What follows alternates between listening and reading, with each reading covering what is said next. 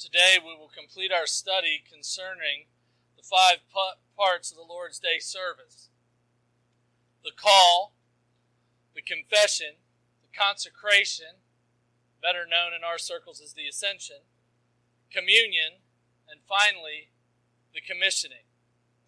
Let us hear God's word this morning. From Numbers chapter 6. Verses 22 and 23, and of course you're very familiar with this because you hear this at the end of each service. Yahweh spoke to Moses, saying, "Speak to Aaron and his sons, saying, Thus you shall bless the people of Israel. You shall say to them, Yahweh bless you and keep you. Yahweh make his face to shine upon you and be gracious to you. Yahweh lift up his countenance upon you and give you peace. So shall they put my name upon the people of Israel, and I will bless them." And then additionally this morning, we're considering Psalm 67, to the chief musician, on stringed instruments, a psalm, a song. O God, be merciful to us and bless us, and cause his face to shine upon us. Selah. That your way may be known on the earth, your salvation among all nations. Let the peoples praise you, O God. Let all the peoples praise you. O let the nations be glad and sing for joy. For you shall judge the people righteously and govern the nations on the earth. Selah. Let all the peoples praise you, O God. Let all the peoples praise you. Then the earth shall yield her increase. God, our own God, shall bless us. God shall bless us, and all of the ends of the earth shall fear him. Let us pray. Heavenly Father, we come before you with thanksgiving that you have called us into your presence. We rejoice in your grace and mercy for the forgiveness of our sins for Jesus' sake. We ask now that your holy word, sharp as a two-edged sword, cut us up, rearrange us, and conform us to your Son Jesus. We appeal to you, our Heavenly Father, to remember your promises to us through your Son Jesus' life, death, resurrection, and ascension. Hear our request that the words of my mouth and the meditations of all our hearts be acceptable in your sight, O Lord, for the sake of your Son, Jesus. Amen.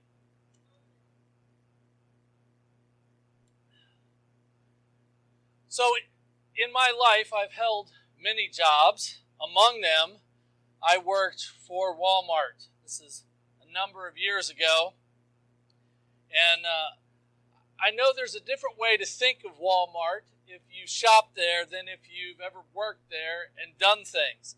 I know there may be several others in here that may have worked at Walmart at one time or another. But one of the things about working in a big box store, particularly like Walmart is sometimes you lose sight of what you're doing, your stuff you're doing daily, how that fits in to the bigger purpose. One of the things that I think people complain the most about as I was managing and having to move freight around. I was an inventory manager, so I was always that guy saying, you can't bring that to the back room. It's got to be on the floor. And if you go into a Walmart, although they've changed the shelves a little bit, they used to have these really high shelves, the very top shelf called risers, and they didn't really want customers reaching for that. Eventually, they took that upper shelf off because customers kept pulling stuff down on their heads.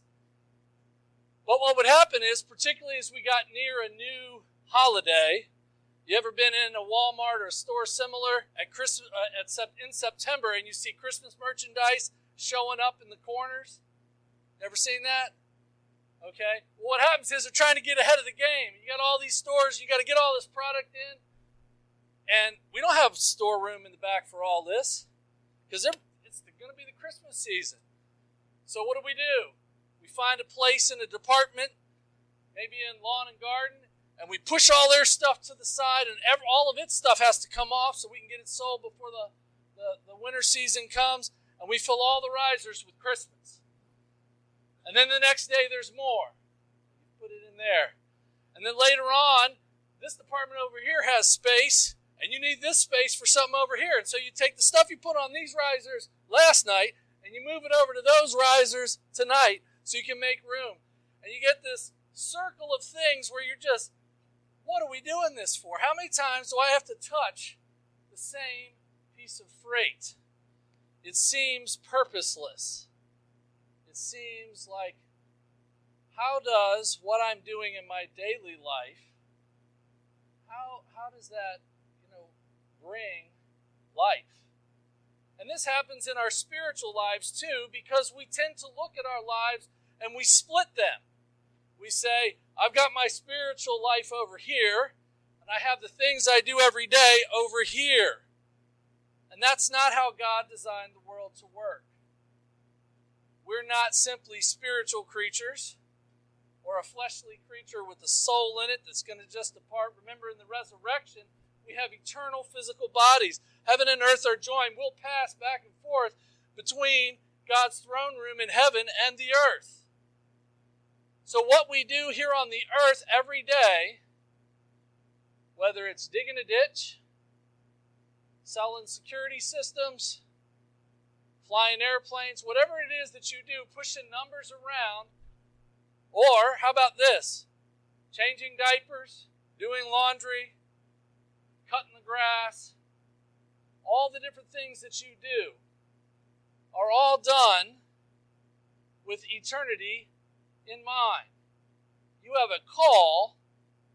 I have a call. The entire church has a call and actually a commission to come into God's house, go through these steps that we have. God calling us, the confession, that ascension into His presence where we hear the Word, we're transformed and conformed. Then we come to God's table of peace, where He strengthens us and nourishes us. I pray that you don't lose sight when you hear all these prayers throughout the service. Listen to them. The songs that we sing every week, listen to them. I was thinking about that one right before I came up, how it's referencing the angels and all the other saints singing with us. And we sing that every week to remind us of these things. But all of this is so that we come and we've glorified God and we have responded back to God. God has said things, done things, and we respond to those things. Finally, to the end where He gives us a blessing and a commission to go out and work in the tangible world, to do things in the world around us. Unfortunately, we don't live in the understanding that Jesus Christ is the warrior king. We don't go out and live our lives understanding that Jesus Christ is the warrior king. Jesus did not come to merge into new cultures, but to regenerate them into a new creation. Christianity is for life and living, not just the future. Christianity is not an adaptation of men and culture. All men are dead in sin and trespasses until the Lord Jesus transforms their hearts. With this in mind, we have to think about that God has given us a charge. He commissions us out. And He began this charge in Genesis 1. You're familiar with this. God blessed them. So God has given the blessing.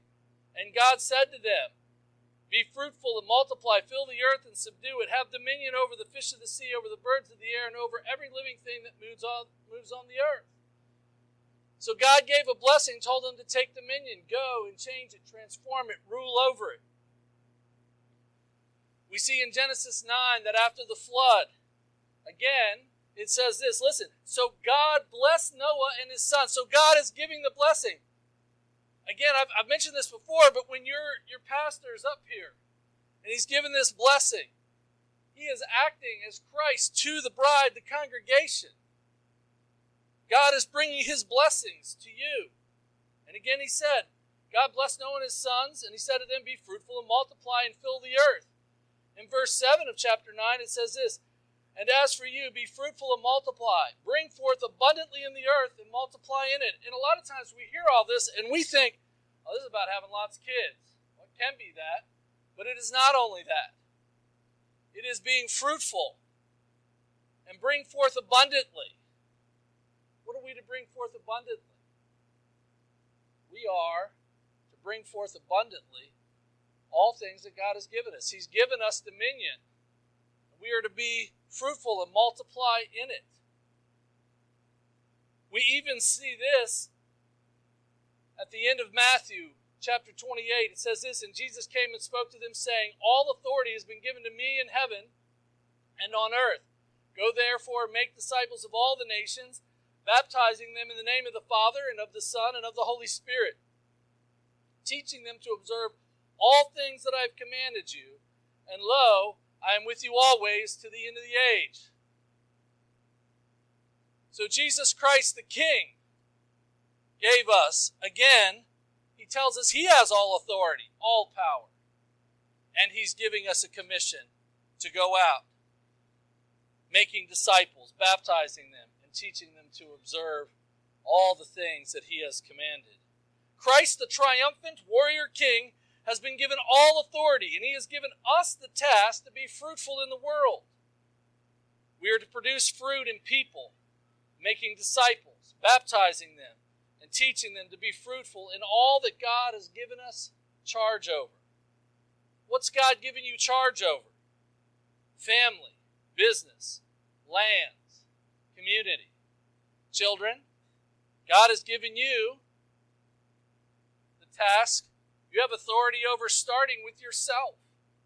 This is true for all of us, but children, God says to you, learn to rule yourself. Learn to take care of what God has given you.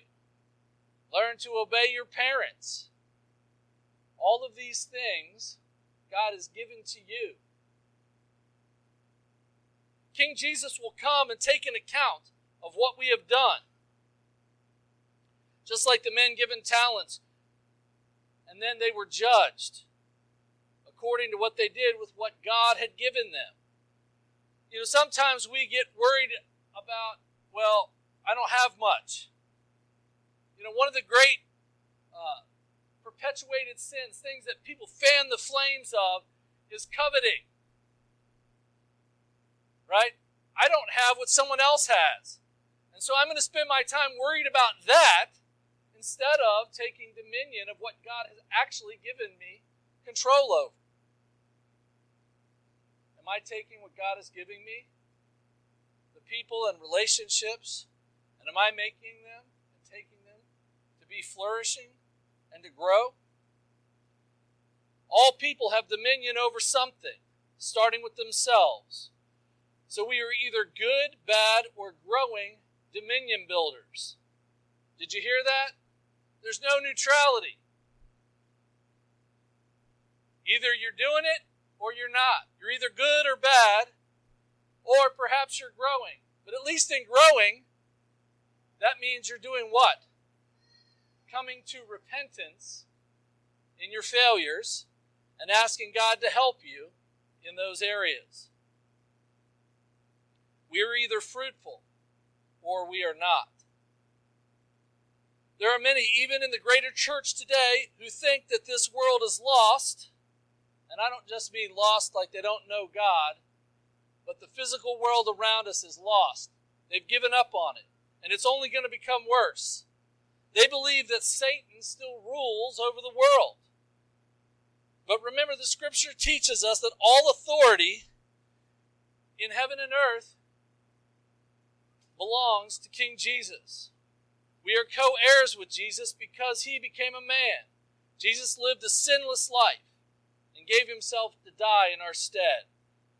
And he was the firstborn of the resurrected. Jesus said that he is the vine and we are the branches.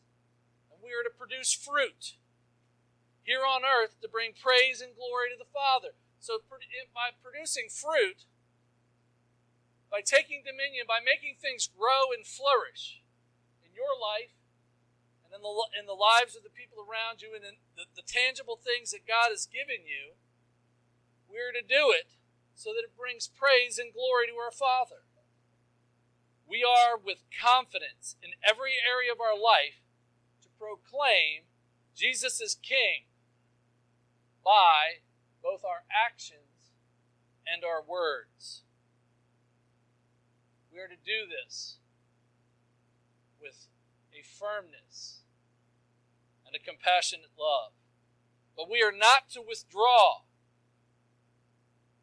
Now the reality is, too often we feel weak and inconsistent in our work before God to be fruitful. This is why God gives us gifts in order for us to complete the charge. When we come together in God's house, when we obey the call to worship, God gives us grace for the forgiveness of our sins because of the bloody sacrifice of Jesus. After He cleanses us, we ascend to God's presence, where we sing, read, and hear God's word. You know, my word as a preacher is nothing, but God's word is the power unto salvation.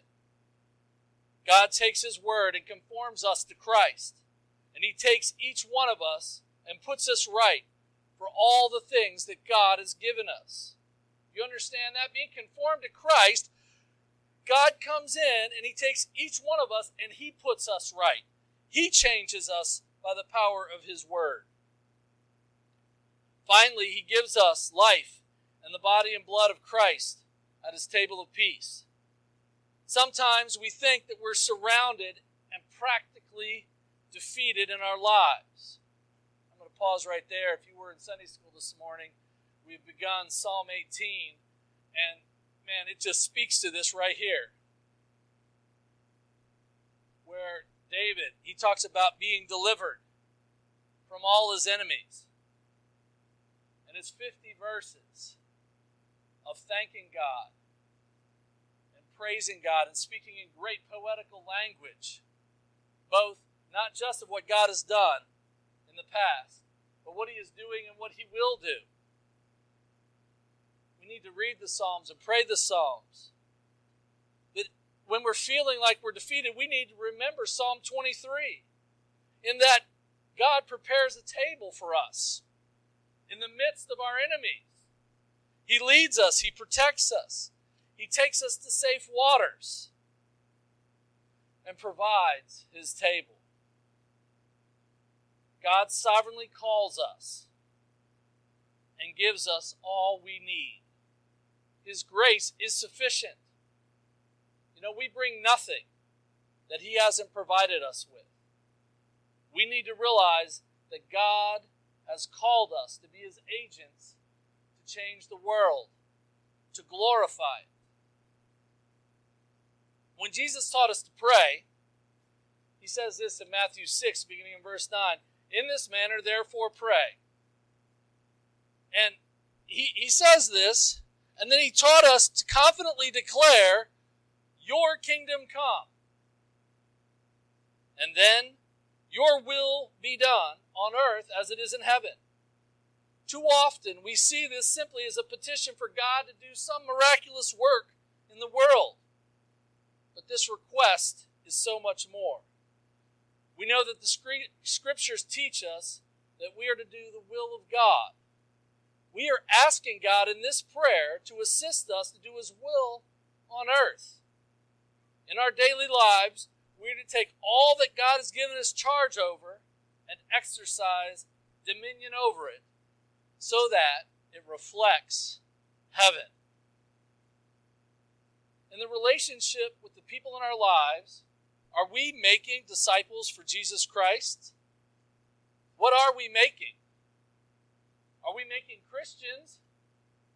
Or are we making humanists, self-serving individuals?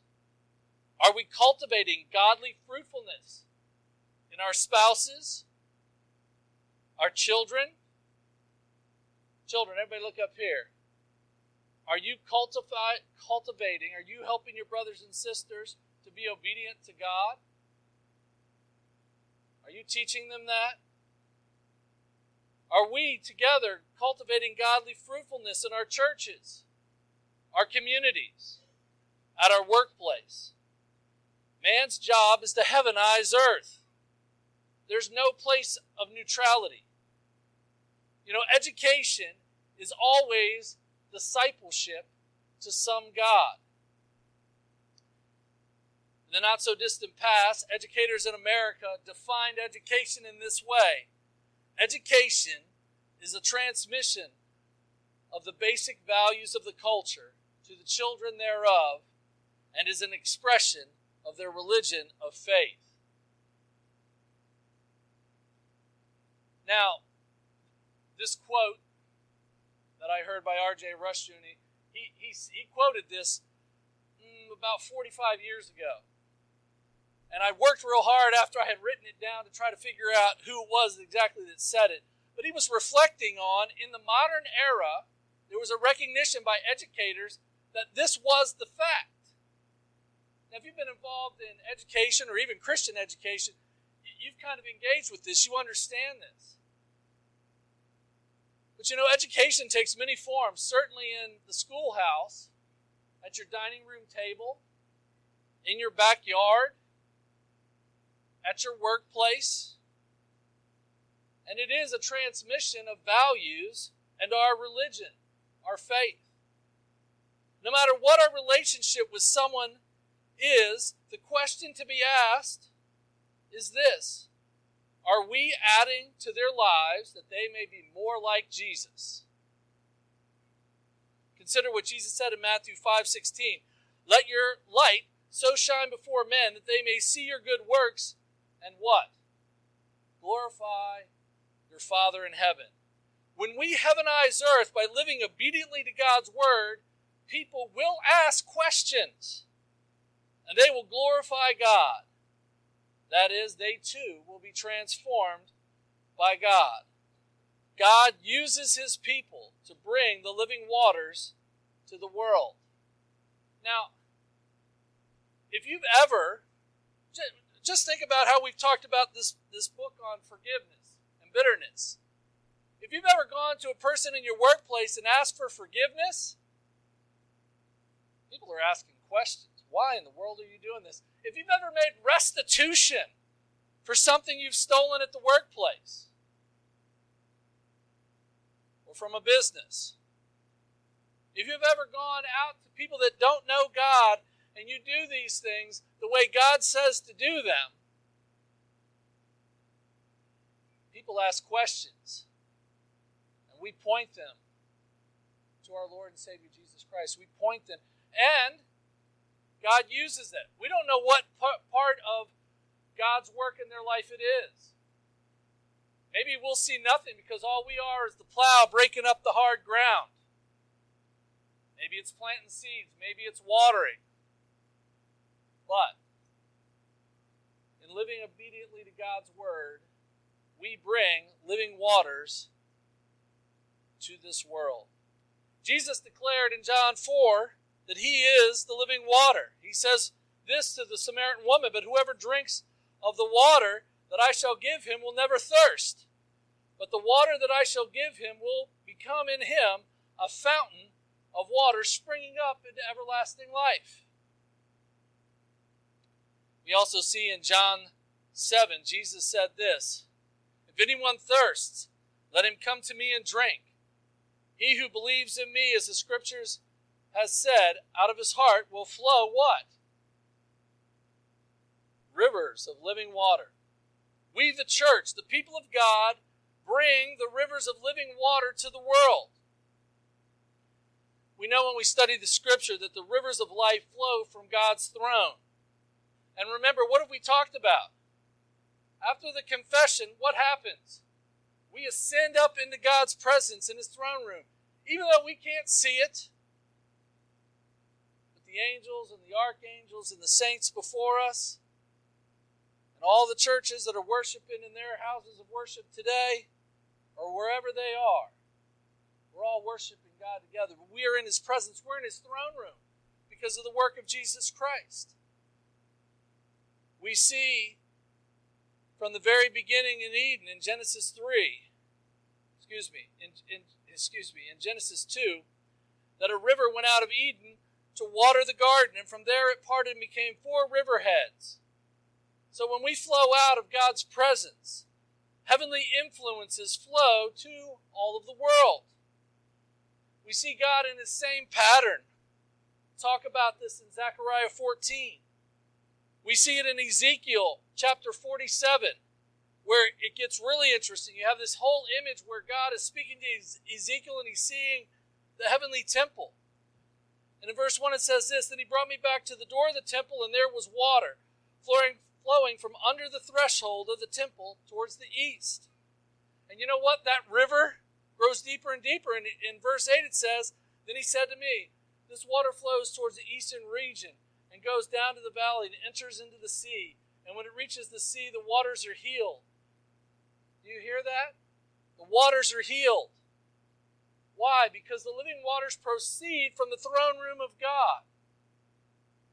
And people of God, we this morning have ascended into God's presence.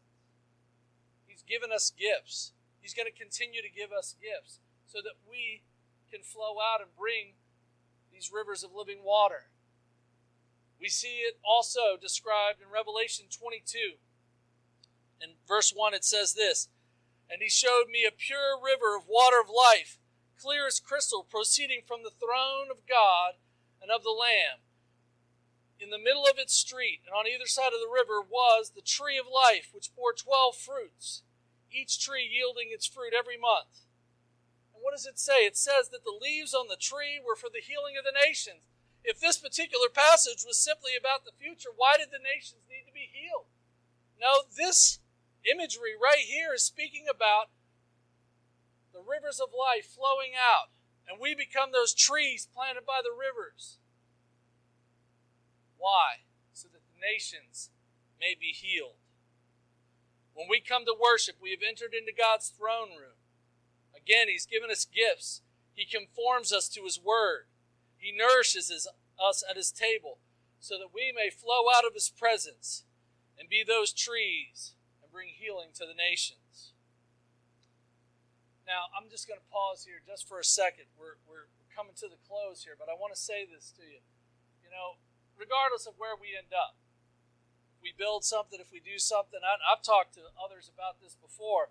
I have this imagery in my mind, and you see, this is why art and in your church building, our kneeling down, our getting up, all of the things that we do physically matter.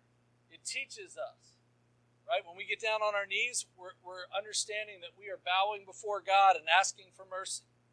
When we stand up during the gospel reading, we are recognizing Christ as King over all. You know, my vision is when we give out that blessing, that the doors at the back of the church, they fly open. I'd even like the doors to be blue on the inside. Right? So for what purpose? So that all of us remember these things, that we are flowing out of the doors of the church to bring the rivers of living water to the world.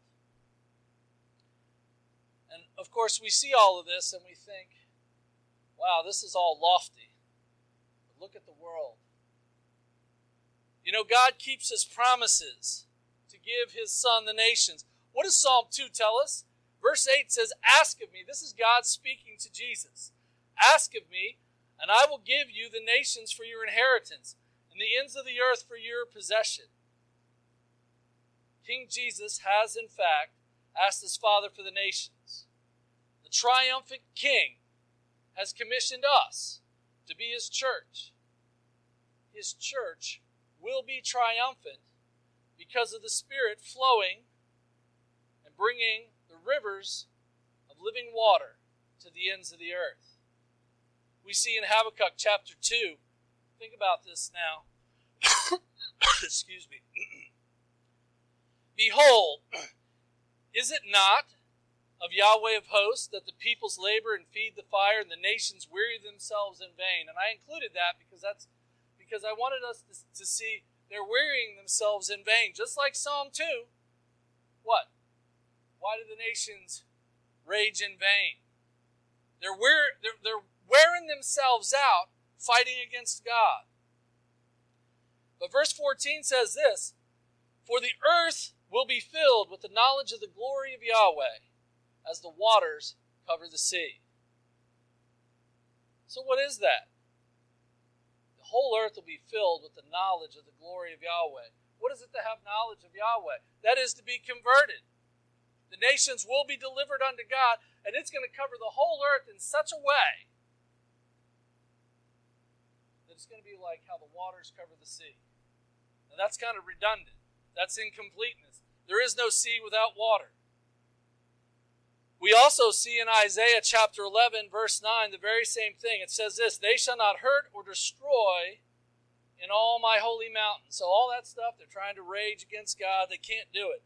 Why? For the earth shall be full of the knowledge of Yahweh as the waters cover the sea. You know, it's interesting. When I know how many of you may have heard these passages before, but when we hear quotes of Isaiah 11, that's not usually the one people are talking about, right? But right before it says this, beginning in verse 6, when I read this to you, you're going to recognize this, and it's part of this thing that warms our hearts because we know, oh, this means the peace of God has come.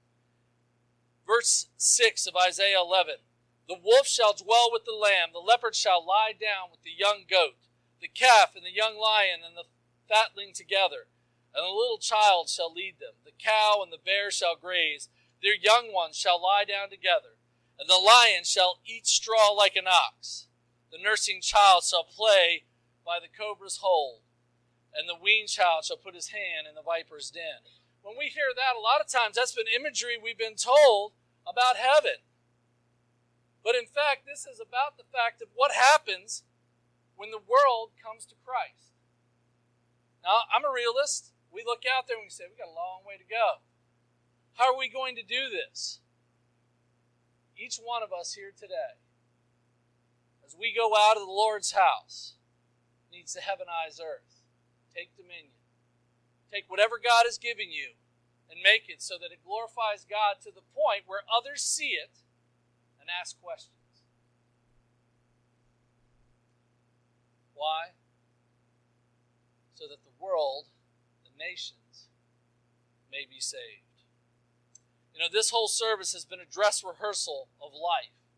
A call, a confession, a consecration, a communion, and very soon, the commission. As the service ends, it's time to start living differently as God blesses and commissions us to go back to our families, communities, and in the marketplace as the Lord's peculiar people living according to His word. Let us pray. Heavenly Father, we thank you for all your gifts that you've bestowed upon us. Please give us clarity and fortitude in our daily lives to heavenize all you have given us. By your Spirit, use each one of us to help others to be conformed to your Son, Christ Jesus. Make us fruitful and help us to multiply in your glory in all areas of our life. We ask this for Jesus' sake, who reigns with you in the Holy Spirit, world without end. Amen.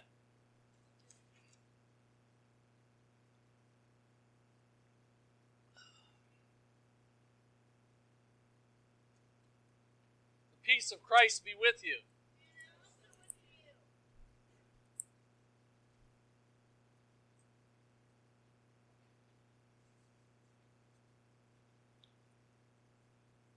Very good to come to God's table of peace.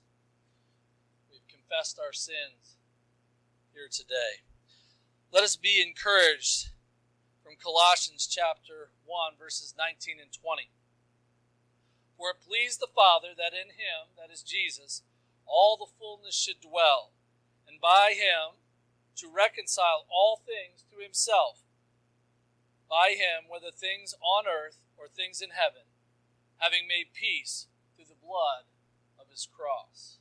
You know, all these things that we've heard today can only be done because Jesus Christ came while we were yet sinners and died for us. God didn't leave him there. He resurrected him. To what end? So that all things in heaven and earth could be reconciled to God. So come all of you who have confessed your sins, living a penitent life before God, come to his table of peace here this morning. The Lord Jesus, on the night that he was betrayed, he took the bread and he broke it. And he said, "This is my body which is given for you. Do this in memorial of me." Let us pray. It is truly appropriate and right that we should at all times and in all places give thanks to you, O Lord, our Heavenly Father, Almighty and everlasting God. But it is especially fitting that we should now, gathered around this table, thank you for your gracious covenant promises to us in Christ. Remember, Father, our Lord's humble birth, his holy life, his innocent sufferings and death, and his resurrection and ascension for us. Faithfully keep your covenant with us for Jesus' sake, and come now to nourish and equip us for service in your kingdom. By your Spirit, make the body and blood of our Lord life-giving nourishment for your people. In Jesus' name, amen.